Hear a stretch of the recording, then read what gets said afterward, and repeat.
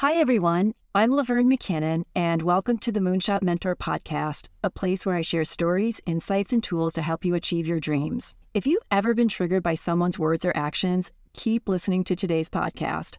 I share a story about a time when I was triggered and the process I went through to sort through it. The bottom line is that whenever you're feeling angry, grumpy, or dissonance, it's because a value is being stepped on. And values are unique and personal to all of us. And while we may share certain values with other people, the same values are not shared by everyone. So I unpack an experience where my values were tromped on and what I discovered. So it all starts with this guy with a hairy beer belly on Zoom who's walking around without his shirt.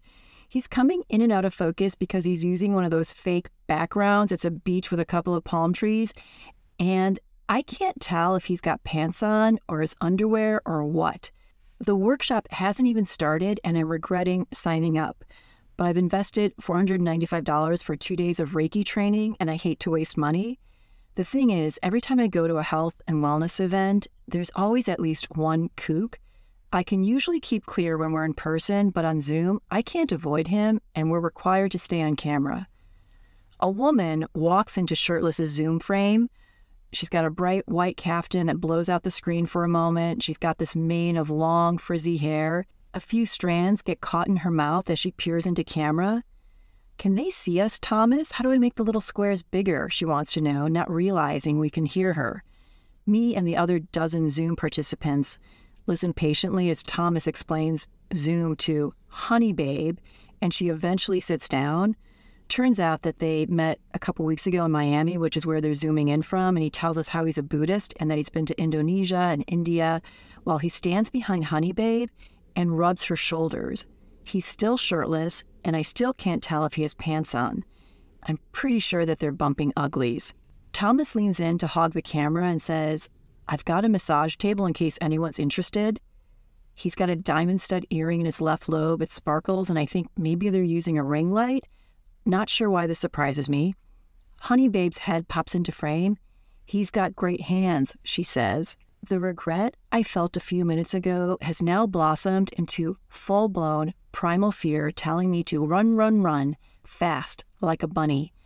But I'm a recovering people pleaser, so I sit there frozen because I don't want to be judged for leaving.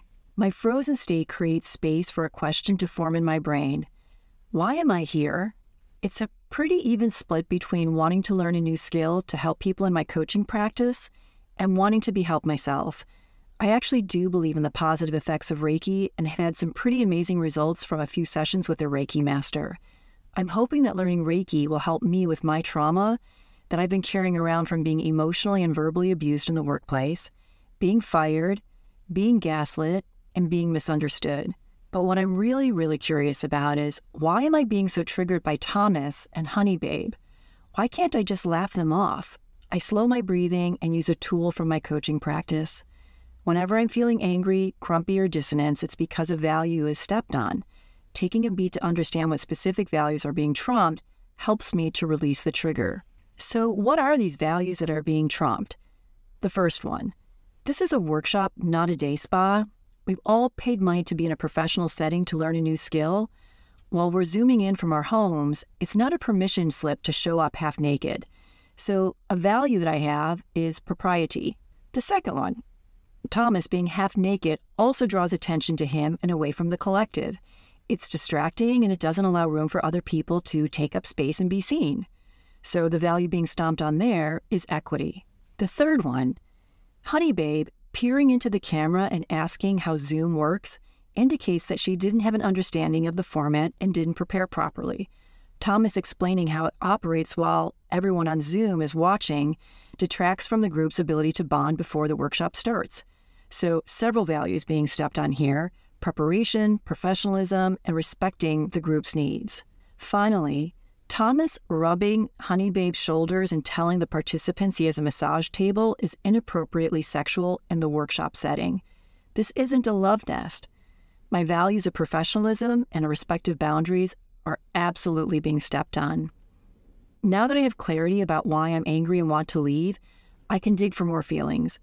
And I start to sense fear. What if I don't do well? and I struggle to learn the Reiki techniques because I'm distracted and upset by Thomas and Honeybabe? What if I get the workshop wrong, not just wasting money, but I also don't get help with my PTSD? Why am I here? I take myself off camera and sit in my discomfort.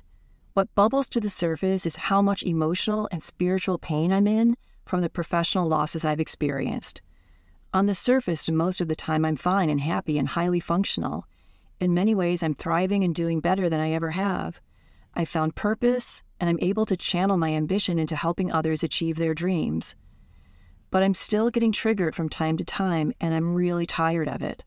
I realize that the disdain I'm feeling towards Thomas and Honeybabe is part of a pattern.